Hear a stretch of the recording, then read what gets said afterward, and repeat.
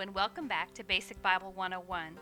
Today's lesson, number 4, covers Noah and the ark, but before we get into that, let's take just a few minutes to review where we've come from. Last week we covered Adam and Eve, that was lesson 3, and the story of Adam and Eve is in Genesis 2 and 3.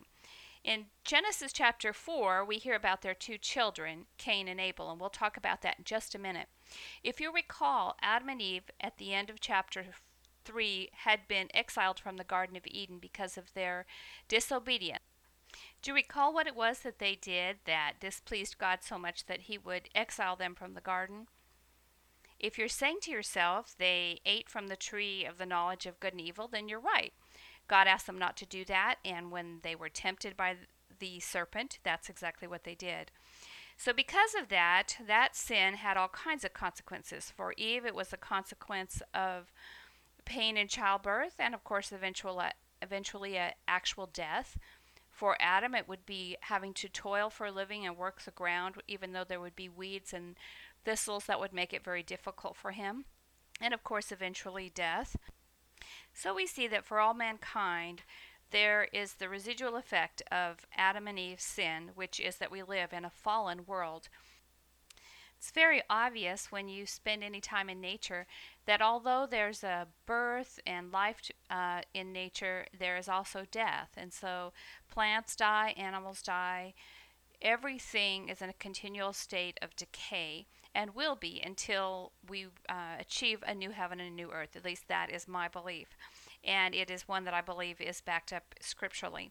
So as we begin this lesson today, Adam and Eve have moved from the Garden of Eden to whatever land that they managed to come across where they thought they might be able to work the ground and provide some food. In the course of time, Adam and Eve started to have children, and we don't know how many children they have. We just know that this particular story is about Cain and Abel, and eventually they do have another boy that we learn about. His name is Seth. But at this time, they have two sons, Cain and Abel. Now, Abel is the one who tends to the flocks while Cain works the soil. And we see that when the time comes for them to offer their first fruits, which became a custom, it was a way of thanking God for the success that they've had in growing crops or in the birth of new animals in the flock. They bring an offering to the Lord. And so when they were doing this, at that time during the year when they were to bring their offering before the Lord, Cain's offer is not accepted, whereas Abel's is. And so Cain gets very jealous about this. And when we say not accepted, it's hard for us to know what that actually meant, but it appears that the Lord just was not pleased with what Cain had brought. Now, I don't know if that's because Cain brought an inferior offering, or if he just came with a heart that was just not really into it, wasn't particularly grateful to the Lord. I don't know exactly what it was that displeased the Lord. But whatever it was, instantly we see Cain angry about it. And he's so angry that he takes his brother out to the field and kills him. Now, I have always thought that's kind of weird that you would kill a sibling over God's approval, but think about how many times we get very angry with our brothers and sisters over and very jealous over our parents' approval or attention. And so it's not too difficult to imagine that when God was upset with Cain's offering and rejected it, that he decided to get even. And so his way of getting even at God was to go out in the field and kill his brother. Now, the interesting thing is that Cain obviously did not learn anything from his parents, because he pretends like nothing has happened, in the same way that Adam and Eve thought that they could get away with hiding from God in the bushes. Cain just sort of ignores God, but God knows, and so he goes to Cain and he says, "Where is your brother Abel?" Cain says, "I don't know. Am I my brother's keeper?" Okay, so you've heard that phrase before, and this is where it comes from. Cain's basically saying, well, am I responsible for him? And God says, "What have you done? Listen, your brother's blood cries out to me from the ground. Now you are under a curse and driven from the ground, which opened its mouth to receive your brother's blood from your hand." God has told Cain that he will no longer be able to work the ground, that he is going to be a wanderer from here on out and just find food wherever he can. Cain is concerned about this verdict, and he says, well, whoever sees me is going to try and kill me. And the Lord says, no, I'm going to put a mark on you and no one will be allowed to kill you. So because they seem to talk about there being other people, there's a great deal of speculation, were these other children of Adam and Eve? And it may have been that Cain and Abel were one of the later children, because it says that God gave Eve another son to make up for the one she had lost, and his name was Seth. So this is later on in chapter 4. All right, so we see that Cain goes on and finds a wife and marries, and we don't know if that's one of his sisters. There's always speculation of where did Cain find a wife, but it's very possible that it, and more than likely, was a sister. Okay, let's continue on. Chapter 5 covers the lineage between Adam all the way down to Noah. And so we see that Adam lived a total of 930 years, having sons and daughters. After one of his sons, of course, was Seth, and Seth lived a total of 912 years. One of Seth's sons was Enosh, and it says that Enosh lived a total of 905 years. There's always been a great deal of question about how did these people live so long? And that really is a good question. It seems that after the flood, the ages of individuals greatly diminishes. And so there has been speculation that there was some kind of a canopy around the earth, and that when the flood occurred, that canopy broke and then allowed more sun rays in and aged people more than before that time. You know, I don't know, and I'm sure science has all kinds of research to do to find out why is it that these people lived so long. Speculation is also that they had a different calendar that they were using, and that could be possible too. But we know that they had many children and populated the earth, so much so that by the time we finally get down to Noah, the population is pretty good size, and they have not succeeded in being good people. They've actually become quite wicked. So at the beginning of chapter 6, we learned that Noah is one of the few people that God found favor with, because everyone else was just wicked to the core. And as God begins describing in the beginning of chapter 6 how wicked they were, that they even had dealings with these supernatural beings, of which we don't know if those were angels or demons or what, but whatever was going on there, it definitely was not something that God condoned. And so he just said, okay, enough of this. I've had enough of the sin of mankind, and I'm going to just wipe them out. Some commentaries believe that this first part of chapter 6 that refers to the Nephilim, I hope that's how you say it, I'm not really sure, that these were believers taking non-believers as their wives. I'm not really sure that I can go along with that, but regardless, the indication is that there was a wickedness that God could not tolerate and decided that's enough. So Genesis 6:5-8 talks about Noah and his sons and how God calls him to begin this process of building an ark. And they do. In fact, God gives them very specific instructions on what kind of wood to use, what dimensions this ark should be. And at the time, Noah did not live near the ocean, so I'm sure it seemed quite strange that God was calling him to build an ark. And he basically had to do it on faith. He had to trust that what God was calling him to do, that there was a reason for it. Okay, so why do we see that God decided to wipe out the people on the earth? And if you're saying, okay, because they were evil to the core, that is exactly right. So how does he describe Noah in that first part of verse 9? Yes, it says that he was a righteous man. In the course of time, God tells Noah when the ark is finally finished, I want you to bring your wife, your sons, and your daughter-in-laws, and 2 of each kind of animal, and enter the ark. And so Noah does so. Not only does he bring 2 of each kind of animal, but he also brings in some animals to sacrifice while they're in the ark. And when they finally the flood subsides, then they will have a sacrifice to the Lord.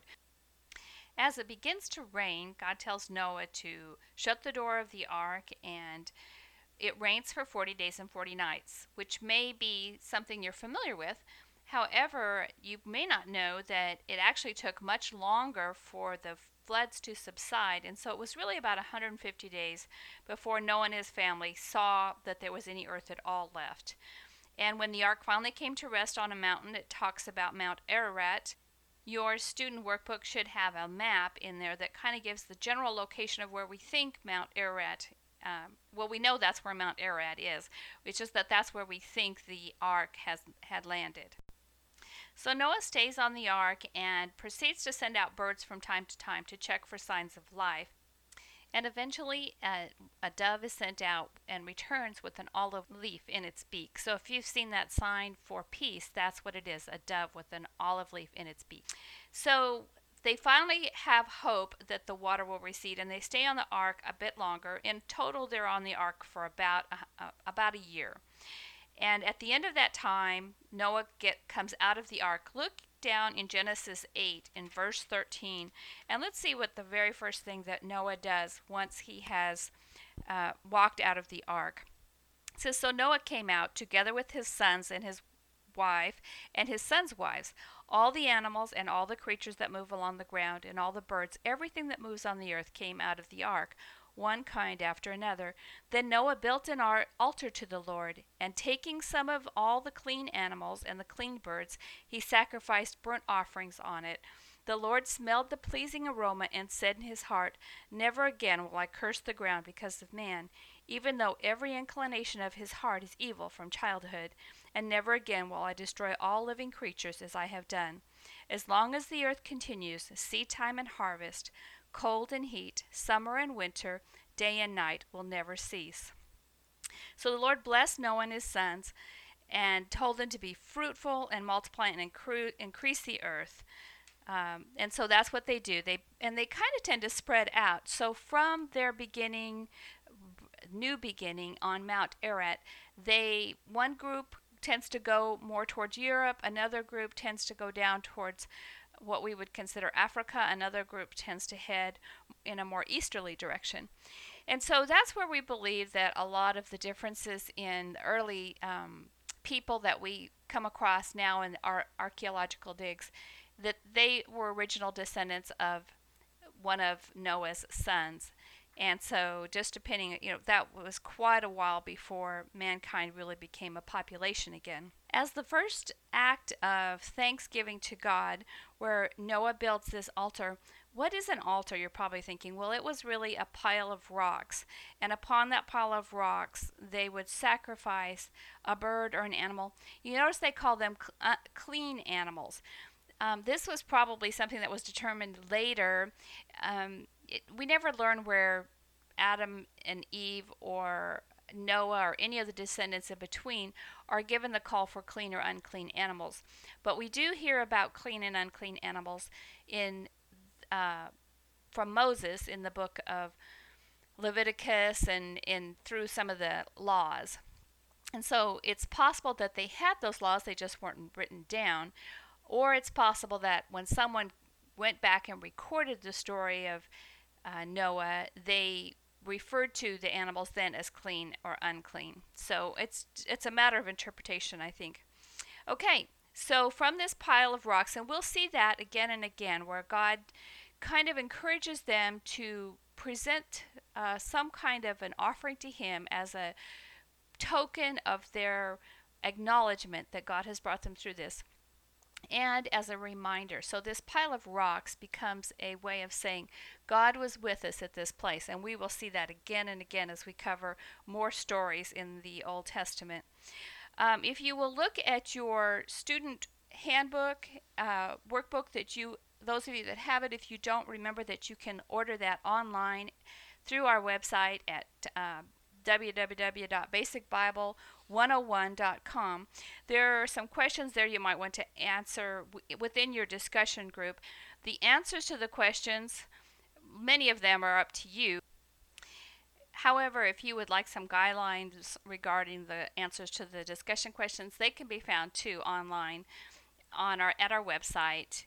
Just look under the tab that says Lessons. Okay, continuing on in Genesis 9, look down in verse 8.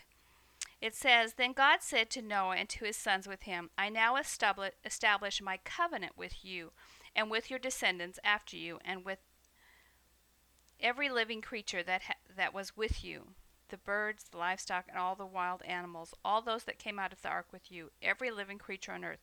I establish my covenant with you. Never again will all life be cut off by the waters of a flood. Never again will there be a flood to destroy the earth. And God said, This is the sign of the covenant I am making between me and you and every living creature with you, a covenant for all generations to come. I have set my rainbow in the clouds, and it will be the sign of the covenant between me and the earth. Whenever I bring clouds over the earth and the rainbow appears in the clouds, I will remember my covenant between me and you and all living creatures of every kind. So when you see a rainbow, I hope it reminds you of this story, and you will remember that that's God's promise never again to destroy the earth with water. Now, that doesn't preclude it from being destroyed by other means, and so we can certainly self destruct as well. But at this point, we know that God has promised that He will honor His agreement and that the rainbow will serve as a reminder. I can understand why that would be important, because if you had just been through a major flood like that, every time it rained, there would be a sense that says, oh no, we're going to have to go through this again. And God is saying, no, I make a promise with you. So what is a covenant? What is this word that God uses here? Well, covenant is a type of an agreement. We might use the term as a marriage covenant or a homeowner's covenant. It's a promise, basically, between two individuals or two groups that says, I'll abide by my half of this agreement. And so God is saying here that He made an agreement with Noah and with all mankind. When we talk about the Old Testament and the New Testament, we talked about how that was God's agreement or promise.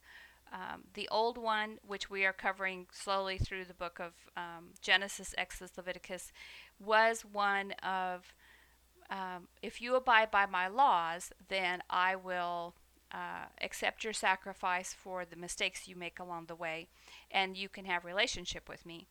But in the New Testament, when Jesus dies on the cross, that is the ultimate sacrifice. It's the ultimate animal sacrifice. And therefore, because Jesus being the spotless Lamb of God, from that point on, we have a new agreement or a new covenant with God. And so that's why we call the New Testament the New Testament. Okay. As you've seen, God wiped out all living beings, but did He get rid of evil on the earth? No, of course not. Mankind's bent is always towards evil, and so this is nothing new to God. And it's just a matter of time before the sin that is within mankind begins showing itself again.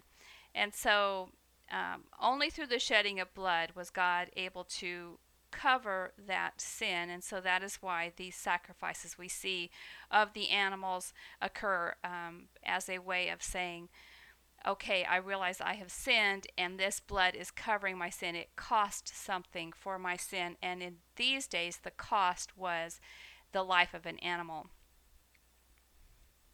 So from here on out, Seth, Ham, and Japheth move their families, have children, pretty much populate the earth again.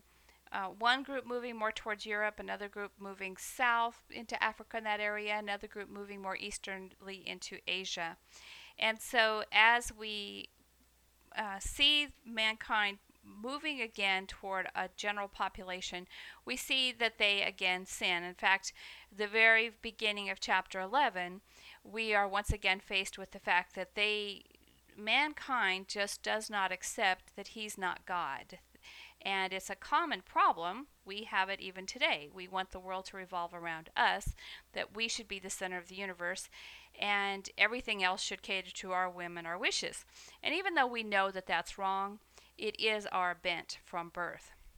Okay, and we have seen this from the very beginning with Cain and Abel all the way now down through all the way through the sons of Noah.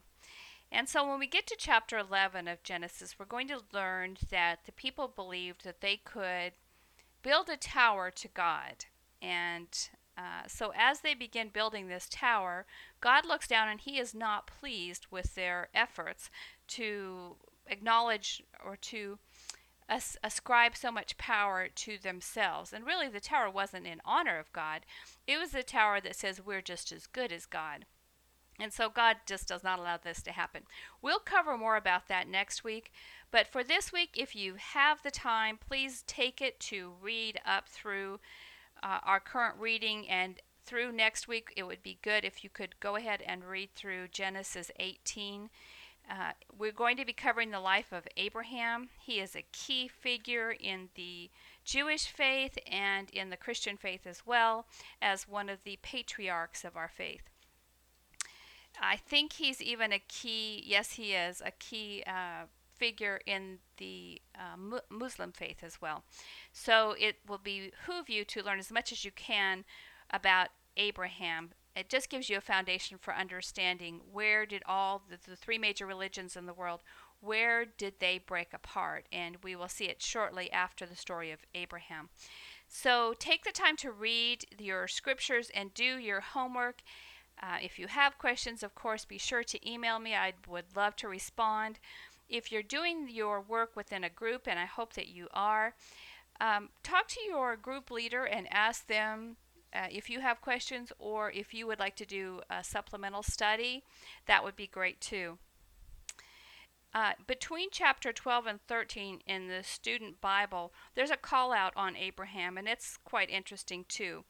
So, as I said, Abraham will be one of the people that you'll want to know as much as you can about, because people will refer to him again and again as the father of our faith.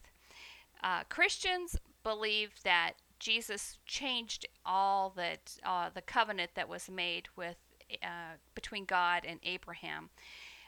However, it still plays a very important part in our lives, even as Christians, because Abraham's faith is referred to in Hebrews as being one that honored God. So we have a lot to learn from him. All right, well, thank you so much for spending the time with me today to listen to the story of Noah and the ark. I hope it's cleared up some of your questions. As you can see, we've moved fairly rapidly through this, so please do take the time to go back and read it if you have not already. And if you have, that's great, and you will get a lot out of this if you will spend the time. And it's really not much time at all to read the passages in Scripture as we go through this. All right, so until next week, be blessed, and I look forward to speaking with you again.